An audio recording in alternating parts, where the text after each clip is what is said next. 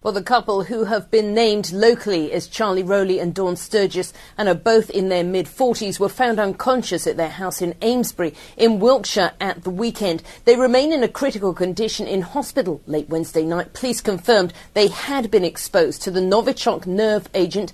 Counter-terrorism police are now leading the investigation into the incident, which will prioritise how the couple came into contact with the substance.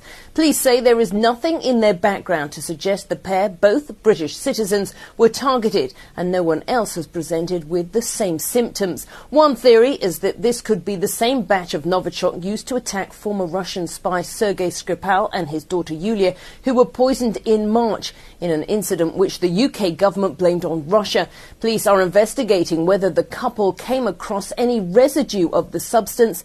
A number of sites across the area where the couple are thought to have visited have been cordoned off and are being tested. Authorities say people should remain vigilant, not pick up litter or unknown objects, and clean their clothes and belongings if they have visited any of the sites that have been cordoned off. However, they are stressing the general risk to the public remains low.